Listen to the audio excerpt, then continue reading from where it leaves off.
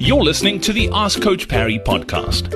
If you'd like to join thousands of other runners from around the world who are getting direct access to Coach Parry, his science-backed training plans that work, and a community of runners to motivate you and hold you accountable, then head over to coachparry.com/ask. Welcome back onto another edition of the Ask Coach Parry podcast. We've got Lindsay Parry with us once again. Lindsay, a great question today about the COVID vaccine and training post getting your jab, whether it's the first or second. We've obviously had lots of questions in the forum about training post getting COVID, but we haven't had too much discussion about folks getting vaccinated and then picking up training after that. The vaccine rollout obviously has taken some time here in South Africa. It is picking up speed, but internationally in some places it's gone fantastically well, others not so well. How do you pick up? Do you need to change anything? If you're training for an event and you go for the vaccine, do you need to change anything? And if so, what do you need to change? Look, as a general rule, on the day of and the day after, I've generally just told people not to exercise. There aren't any firm guidelines out there. The guidelines really from the sports physicians and doctors that I've spoken to is to listen to how you are feeling. I've had a couple of athletes that have said do not do very hard exercise the day before or the day of. And then just in my personal capacity as coach and the number of people that I've interacted with post-vaccine is there's a very wide range of people who feel absolutely nothing to 5 days is been about the longest that somebody's felt pretty miserable after the vaccine.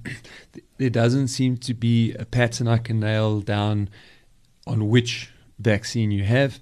Some people have no problem with the first and have a bit of a problem with the second if they're doing a 2-dose like the Oxford or the Pfizer.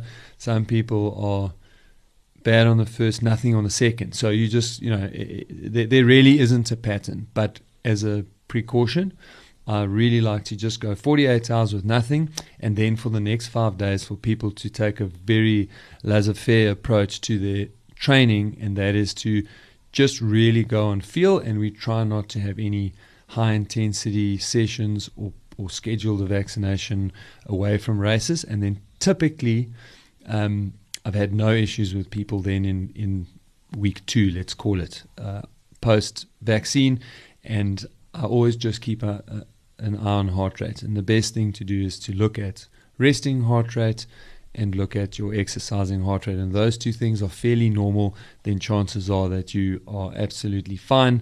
But yes, there's nothing in any of the recommendations or little pre-vaccine paperwork they make you do. There's no warnings in there that you shouldn't, or how to manage. So we just err on the side of caution. It's 1 week out of many in your training cycle. So doing too much is going to potentially be very detrimental. Doing too little is hardly going to make any impact on your outcome at all.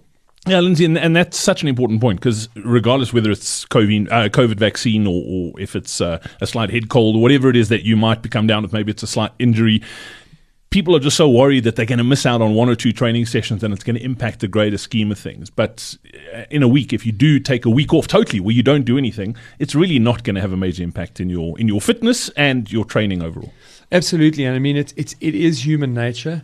I know this, but I went to the physio this week and I stopped counting at 25 needles, so that can give you an idea. Is that because you can't count past 25? Or But it gives you an idea of how badly I've needed this treatment. And it's what I said to the physio is, I'm so glad that I ran this morning, and I ran quite hard because I felt really good. So now I've come to you for treatment, and I'm not worried if I can't run over the weekend just to let everything settle. I know this. I've been running since I was 5 years old. I've coached countless people, and yet this confidence thing is always there. If I miss a few days of training, I'm going to lose fitness, and really you won't. And whatever the little thing is that's bothering you, whether you're not feeling a bit under the weather from a vaccine, from a slight head cold, from a slight knee niggle, 48 to 72 hours of no exercise and making sure that you are in fact 100%, is going to be much better for you than pushing through those 3 days, getting really sick, and then we have impacted training for 10 to 14 days. Yep, absolutely. Lindsay, as always, thanks for your time. Much appreciated. We look forward to catching up again soon. Catch up soon. Cheers. Hey, it's Brad again. Before I go, did you know that most running training plans don't take your age into account? That's why most runners over the age of 50 are constantly running in some sort of pain or battling a niggling injury. That's why they always feel tired and fatigued, and it's also the reason why their endurance fades as they get older. It's the number one reason they seem to get slower and slower year after year, even though it feels like they're training harder than ever. If you'd like to discover a new way to train as you get older, then make sure you join us for our upcoming Faster Beyond 50 Masterclass. Simply head over to coachparry.com/50 or click on the link in your podcast player now.